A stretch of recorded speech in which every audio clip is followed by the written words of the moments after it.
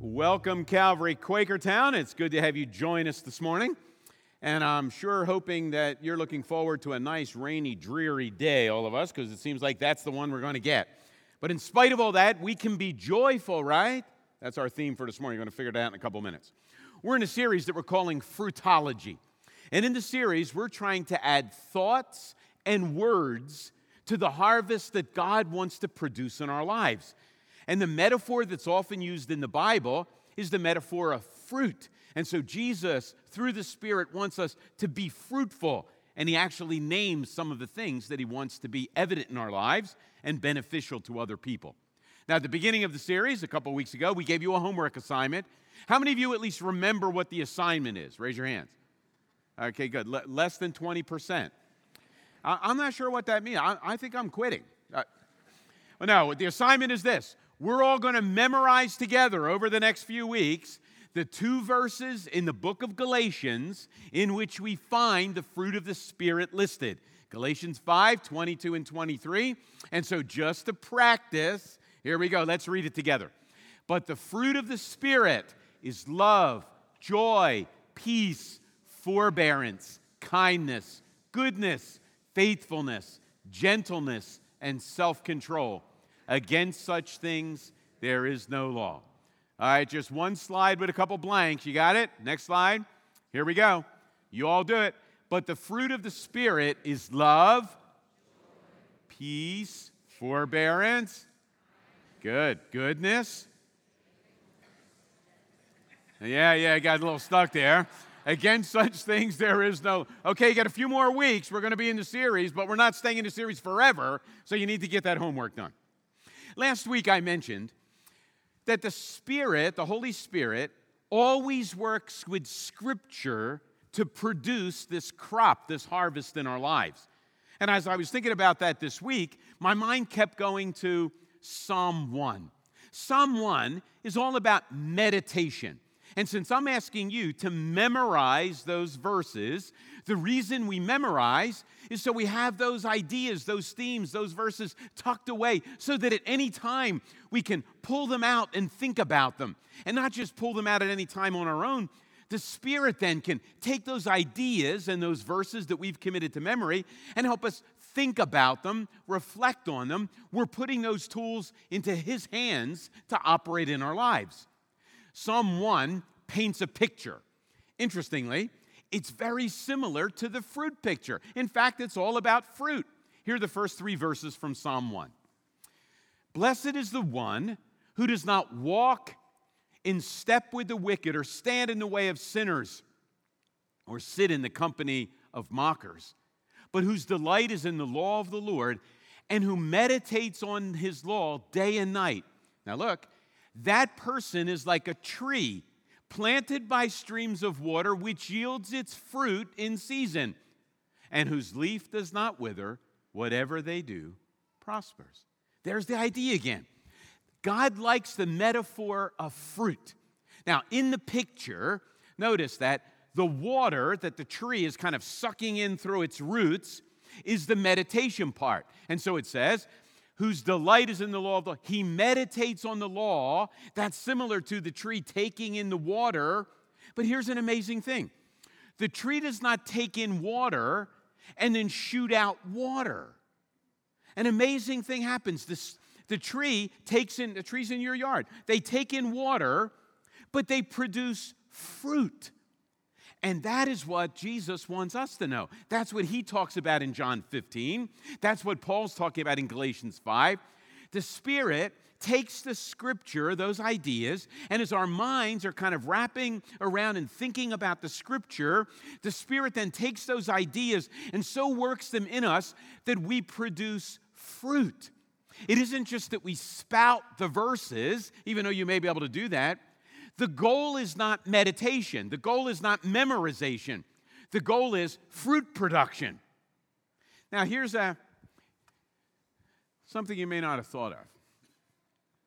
What good does the fruit produced do for the tree that produces it? Nothing. Isn't that right? The tree that produces the fruit really doesn't get any benefit from the fruit.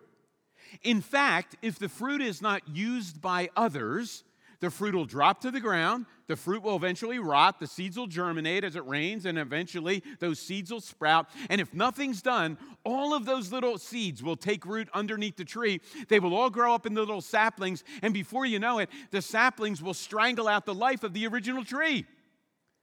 Now, why is that important? Well, because it's easy for us to begin to think that our fruit production is somehow for our benefit. You ever think like that? Well, if fruit production is for our benefit, that would be like decorations on a tree. Yeah, that season's coming pretty soon, right? What do decorations on a tree do? They call attention to the tree. And normally the conversation goes like this. Oh, your tree is beautiful. Where did you get those decorations? Don't touch it, don't touch it. Right? You get that? Now, is that what we do with fruit trees? Is that what we do with an apple tree? Is that what we do with oranges and lemon? No. In fact, the fruit on a fruit tree is beneficial when it's taken off and it nourishes and gives life to others.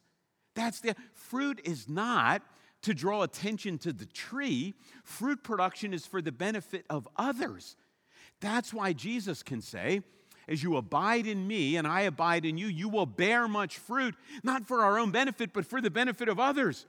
And then Paul says, as you're with the Spirit, produce fruit, love, joy, peace, patience, kindness, not for our own benefit, for the benefit of others. So we're not producing fruit so people point at us and say, oh my goodness, look at a great life that person lived. No, don't touch, don't touch. We're not trophies in a case or Christmas trees on display. We're fruit trees producing things that nourish and give life to others. That's the idea. Now, here's a helpful hint for you. If you need a little help meditating, memorizing, working with that, I'm not sure if you realize this, Calvary Church has a devotional. And so some people in the communications department, Jen Gunning in particular, Jen listens back to the message on Sunday, and she writes 2 or 3 devotionals during the week based on the message. You can sign up for that devotion. It'll come in an email, and you'll get 2 devotionals during the week. Because it isn't enough for us just to kind of gather together, think about what God's saying for a few minutes. You can sign up, and during the week, your memory will be jogged again, and then again as you read the devotional, and it'll give you an opportunity to think and to add action to what we're talking about. Now, as the Scripture speaks, the Spirit takes those ideas, takes them from our heads to our hearts, works them in our lives so that we produce fruit for the nourishment and benefit of other people. What are the big themes? Okay, we got Bible, we've got Spirit, we've got grace, and we've got faith. When you read the Bible, those 3 things keep coming up over and over again. You're reading the Bible, and it's all about grace because we need it, and we're not going to do it ourselves. And it's all about faith, not in what we've done, but in what Jesus has done. It's all about the love of God.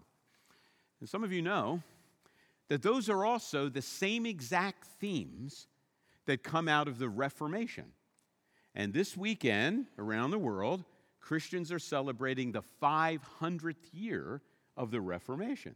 And the Reformation is nothing more than going back to the 3 themes of Scripture and grace and faith and God's love. Not doing it ourselves, but trusting that God does it for us in Jesus and then makes it real in our lives through the Spirit. So that's kind of the memory and the meditation part. Well, let's move on now and talk about the joy part. We're going to talk about joy this morning. And immediately some of you are going to say, well, Charles, I know all about joy. You can end the sermon now, and then I'd really be joyful if we finish right now. No. You see, thinking like that proves you don't really know what joy is. We're going to start by trying to understand joy a little bit, because I'm afraid that we really don't understand joy the way that we should. When I say the word joy, usually I think, and probably you think, things on the outside, things in my immediate circumstance and situation that cause me to feel happy and warm on the inside. If that's what joy is, as the Bible uses it, then often we would have no reason, and most people in the Bible would have no reason to be joyful.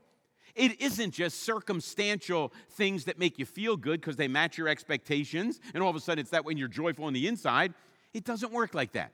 So to help you understand, let me ask you a question. What was the greatest, most joyful, happiest day of your life thus far? Just take a minute and think about it. Maybe you thought the day you were born, right? You don't remember back then. Remember the day you were born. The first time you sucked air into your lungs and you became a living being on your own. Is that the happiest day for you? Or maybe it was the day you took your first step. You were immobile, now you're mobile, right? And your parents regretted that day, I know. But you know, you used to be able to put the kid here and he or she would stay there. All of a sudden, now they take their first step and you don't know where they're going to be. You have to keep your eye on them. Maybe it was the day you said your first word. And boy, that hasn't stopped since then. Your first word was probably not daddy or mommy. Most kids' first word is no, right? Maybe it was that. Maybe it was the first day you read a book and a whole new world was opened up to you, right? You could read a book. Or maybe it was when you got your first job. You were now financially independent. And some of you or your parents are waiting for that day to come so you won't be dependent on them. Maybe it was the day the Eagles won the they didn't win that yet. Maybe your greatest day was your first date. Remember sweaty palms and underarms on that first date? Maybe the greatest day was the day you fell in love. Maybe it was the day you had your child, the day of your wedding. You had a great day, right? I believe we can make the case, biblically speaking, that the greatest day of our lives is October 29th, 2017. This should be it. Now, that doesn't mean we're not going to be pain and suffering today, right? That's not guaranteeing an Eagles win or anything. What is it? Well, here's what the Bible says in Psalm 118. This is the day the Lord has made. Let us rejoice and be glad in. That's kind of interesting, right? Notice the psalm does not say, yesterday is the day the Lord has made. You should rejoice as you look back on that day. That's not what it says. It doesn't say, tomorrow, that's the day God's made, and you should look forward to that day. But here's the reality. We often spend today looking back on with regret on what happened in the past. Therefore, we can't rejoice and have joy today. We have regret and feel guilt over what happened in the past. Or we look forward with fear and worry and anxiety about what may happen tomorrow or in the future. Well, as we look back or as we look forward, all of the joy from today is just evaporating, right? You ever notice kids don't have that problem? I mean, you saw a bunch of little kids up here, right? Do 3-year-olds really live with a lot of regret of what they did yesterday? I mean, they don't even remember it. They couldn't give a rip about how nasty they were yesterday. They kept you up all night. They don't care, right? They're into today. How about little kids? Are they living with lots of anxiety about tomorrow? No, they live in the moment, right? But I often live life in 2 categories. Waiting to live and live, right? I'm either living or waiting to live. But most of the time, I'm waiting to live. You ever do this, right? I'm in meetings waiting to get out so I can live. I'm in traffic waiting to get out so then I can live. I'm dealing with a pressured situation and I'm waiting to get out so I can live. I'm waiting in the line shopping for something and I'm waiting to get out. I'm standing on the tee waiting to hit my shot so I can get on with life. We often live waiting to live rather than living. But what does the psalmist say? You're living life backwards. Don't look back at the past and live with regret today. Don't look to the future and live with anxiety or worry about tomorrow. Live today. I'll let you know a little secret. Today is all we've got. So let's be joyful and rejoice in the one day we've got. Even though Penn State lost that game yesterday. But you know, there was a great quote that Franklin made last week. Maybe he should have made it yesterday too. But here's what he said last week when they played Michigan. He came out and the reporter said to him, "What did you tell your players?" And here's what he said. "Just play the next 6 seconds." The average play in a football game lasts 6 seconds. He said, don't think of a whole game. Don't think of a quarter. Don't think of 2 minutes. You just play the next 6 seconds. That's pretty good advice, you know. I think that that's what the psalmist is saying. You just live the next 6 seconds. you live the rest of this service. Rejoice in this service, right? And when you leave, rejoice on that car ride home, even if you hit all the red lights, and if it's pouring rain outside, if the Eagles lose and you can't rejoice. This is the only day we've got. So let's be joyful and thankful in what God's given and all the gifts that we get to experience in the moment. You ever realize that God is a joyful God? And this is going to show us that we often don't understand or don't read well what the Bible says. A while ago, I came across an interpretation or a rewriting of the beginning of Genesis. In the beginning, the Lord said, let there be this and that. No. So it's rewritten from the perspective of how we often consider or look at God. So here we go. In the beginning, it was 9 o'clock. So God had to go to work. He filled out a requisition form to separate light from darkness. He considered making stars to beautify the night and the planets and fill the skies, but thought that sounded like too much work. Besides, God thought, that's not my job. So he decided to knock off early, called it a day. He looked at everything he did that day, and he said, it'll have to do. On the second day, God separated the waters from dry ground, and he made all the dry land flat, plain, functional, so that the whole earth would look like Florida.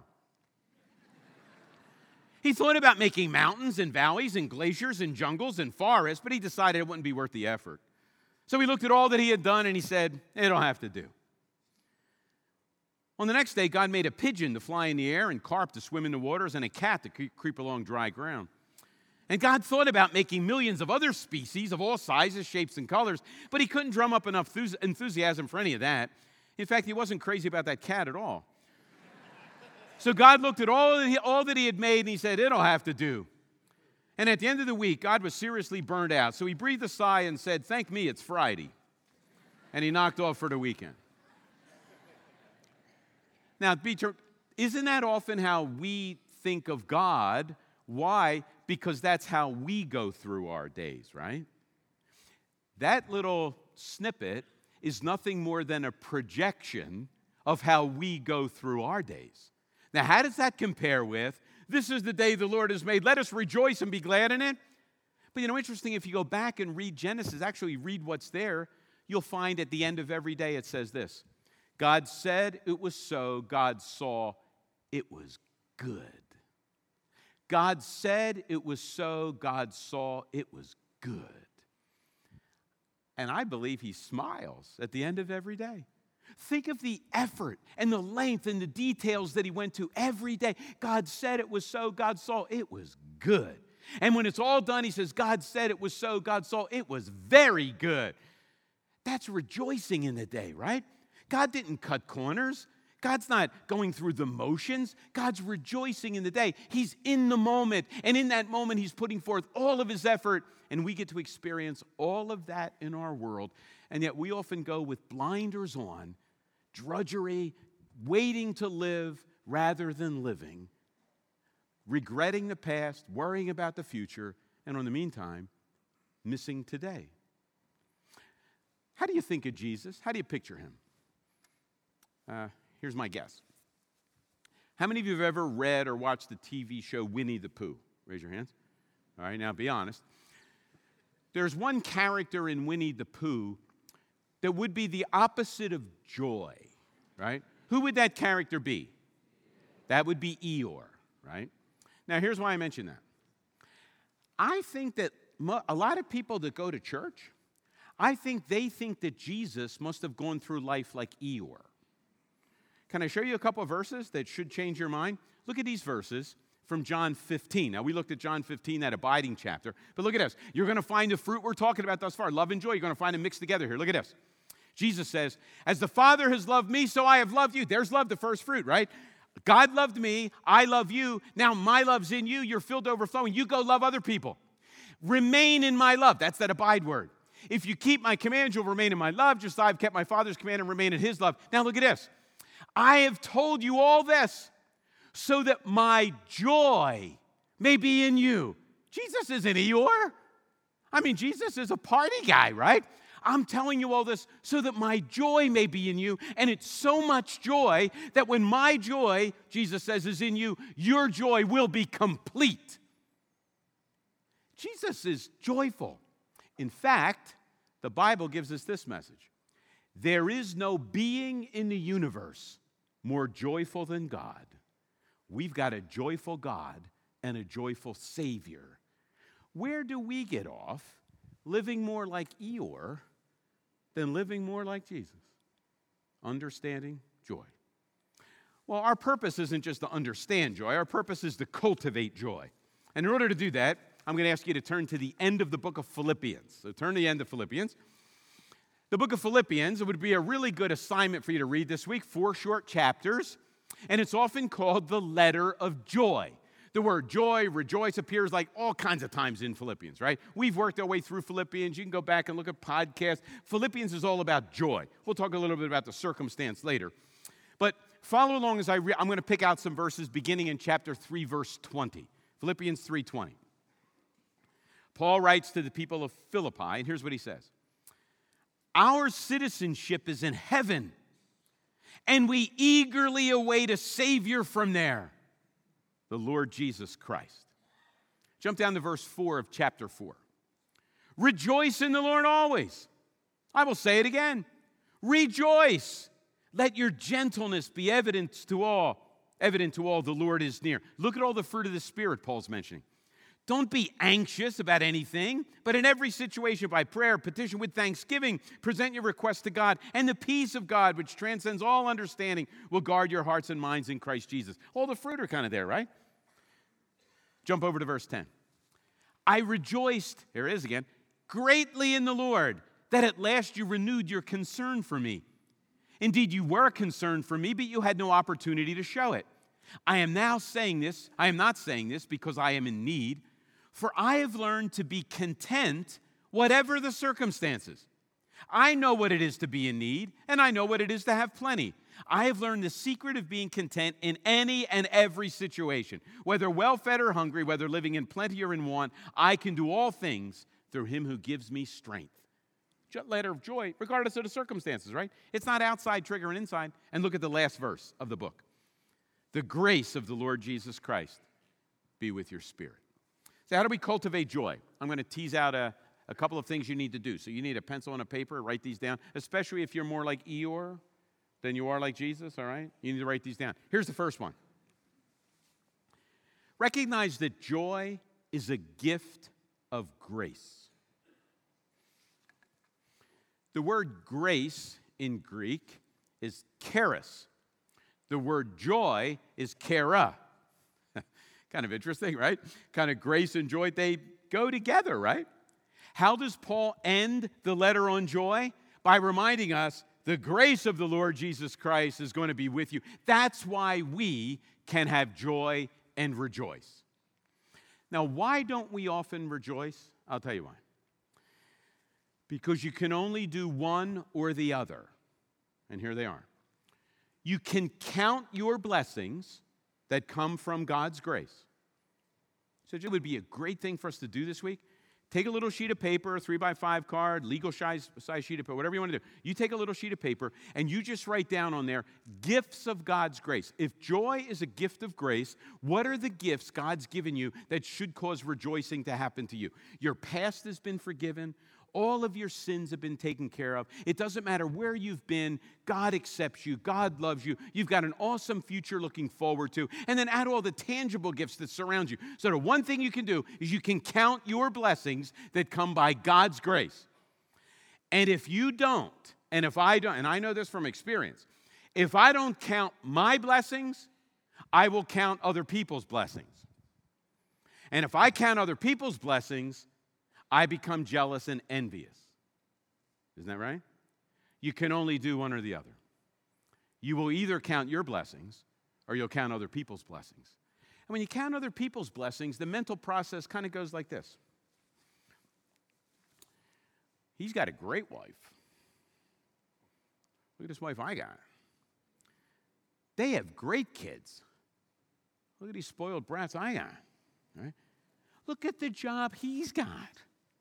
Look at the job she's got, and everybody knows I'm smarter than her. Look at their new car. Look at that house. Look at the vacation house. Look at the pool. Look at their reputation. Look at how everybody fawns all over them. Look at the clothes that they get to wear. Look at the memberships that they have after their name. Now, let me ask you, as you're counting other people's blessings, is your joy just kind of skyrocketing on the inside? Right? You're giving thanks to God for his goodness and grace to all those people whose blessings you're counting, right? No, it doesn't work that way. When we count other people's blessings, our joy goes down and our envy goes up. And if envy's going up, and you realize, or you begin to say, well, I deserve all of that, they don't deserve it, you're not being filled with joy. You're being filled with resentment and discouragement and anger. And pretty soon you're ticked off at God because he doesn't know how to run this deal. But it's not a God problem. It's not other people's problems. It's our problem. Count your blessings that God's given you by grace. We didn't earn all of the really important things that we've got, did we? We didn't earn all that stuff. You didn't earn your parents. You didn't earn the fact that you were born here rather than somewhere else. You didn't earn your IQ. You didn't earn your athletic prowess. You didn't earn your physical stamina or metabolism. You didn't earn any of that stuff. God's grace gave us all of that. So how are we going to cultivate joy? You're going to count your blessings, not other people's blessings. And you're going to have to be disciplined to do it. The verse that goes with that's the last verse of the chapter, right? The grace of the Lord Jesus Christ be with you all. All right, well, here's the second thing you need to do. Not just recognize joy as a gift of grace. All right, next one. You have to realize that joy is divine contentment. Did you notice those verses I read? Here, they're up on the screen again because you probably missed them. I'm not saying thank you, Paul writes, because I've learned to be content, because I'm in need. I've learned to be content whatever the circumstances I'm in. I know what it is to be in need, and I know what it is to have plenty. I've learned the secret of being content in every situation. Whether I'm hungry or well-fed, whether I have plenty or I live in want, I can do all things through Christ who strengthens me. Paul's in prison when he writes the letter. Did you know that? He's a prisoner for preaching the message of Jesus Christ. And he was arrested, he was tried, and he was thrown into prison. And he says, I've learned to be content in any and every situation. In fact, he's counting his blessings by grace. He's even counting the blessing that the Philippians did a little collection in their church, and they sent him a gift. And he says, I'm so thankful for your gift. I can't believe it. I don't deserve it. I'm joyful and rejoicing over the gift. Not that I really need the gift, because I've learned to be content in any and every situation. But you need verse 13. You can't do 11 and 12 in and of yourself. This isn't a try harder deal. What's 13? I can do all things through Christ who strengthens me. Why can we be joyful in any and every situation? Because Jesus is with us. And that's the greatest gift of God's grace. We can do all things through Jesus who strengthens us. Third thing we need to do to cultivate joy is to recognize that joy is an eternal perspective. The verses that I read from chapter 3 say this. Our citizenship is in heaven, and we eagerly await a Savior from there, the Lord Jesus Christ. How many of you like to travel? Raise your hands. Yeah, I like to visit faraway places. There you go. How many of you really enjoy going through security, waiting for the airline ride in the bumpy? How many of you really enjoy all that, right? Yeah, we like to travel not because of getting there. We like to travel because of the destination. That's kind of what Paul's saying, right? I like to travel, but I hate going through security. I hate driving all the way down to the airport in traffic. It's a mess trying to get there. Then you go to Wally Park, right? That takes forever. You get on the bus, and these other people are ahead of you. You got to stand up. You got the heavy bag. Then you get off. The guy wants a big tip because your bag's overweight. Then you have to wait in line to check in. And, of course, all the people ahead of you. Then you try to get on the plane, and all the morons on the plane ahead of you, they all had bags that go over the top, underneath you, have nowhere to put your bag. Your bag's little, tiny, and small. It will fit anywhere, but there's nowhere for your bag to go because people don't follow the rules on a plane, right? You love that travel, right? No, but we love the destination. So you sit on the plane with your knees up around your throat, and you pay $45 for that little lunch now, and you're sitting there trying to eat, and you're smiling, right? You're not smiling because of the plane ride. You're smiling because later that afternoon you're going to be on the beach. Because later that afternoon you're going to be in the park. Because later that afternoon you're going to be on the fishing ship. Later that afternoon you're going to be where you want to be. along the way, we need to be joyful, knowing that God is loving and God is caring, and He's got an awesome destination prepared for us. Oh, and by the way, while you're on the journey, live out the fruit of what the destination's going to be like. You see, all of those character qualities, love, joy, peace stuff, and patience and stuff, all those things are nothing more than the qualities of the destination. So live out the qualities of the destination during the rest of the journey. That's all Paul's saying. The qualities of the kingdom, love, joy, peace, patience, kindness, good, they're the qualities. Live them out now, because that's where you're going to be spending forever. Joy is an eternal perspective. Well, we've got one last one here. The only way we're going to be joyful in this joyless world is to focus on Jesus. Now, here are a couple interesting verses from Hebrews, and maybe you've never looked at them before, but they're kind of strange at first. Look at from Hebrews 12, 1 and 2. The writer of Hebrews says, "Therefore, since we are surrounded by such a great cloud of witnesses, let us throw off everything that hinders and the sin that so easily entangles us. And let us run with perseverance the race marked out. That's the journey, right? Run with endurance through security onto the plane with your bags. Run with endurance through that. Fixing your eyes on Jesus, the pioneer and perfecter of your faith." Now look at this. "For the joy set before Him, He endured the cross, scorning its shame, and sat down at the right hand of the throne of God." So, why did Jesus go through the cross? What was He looking at as He went through the cross? As He was going through that slanderous trial, as He's going through being beaten and whipped, as He's going on being deserted by His friends, as He's going through the crucifixion, as He's going through hearing from His Father, "I abandon you, I'm leaving." And Jesus, what did Jesus set His sights on? There was joy. That's weird, right? What's the joy? Let me ask another question. Was the joy that Jesus set His eyes on, was the joy getting back to heaven? I mean, getting out of this sewer, was that the joy? No, He didn't have to come. Was the joy getting back to the angels and, having a nice warm bed to get into rather than live here where He didn't have any? No.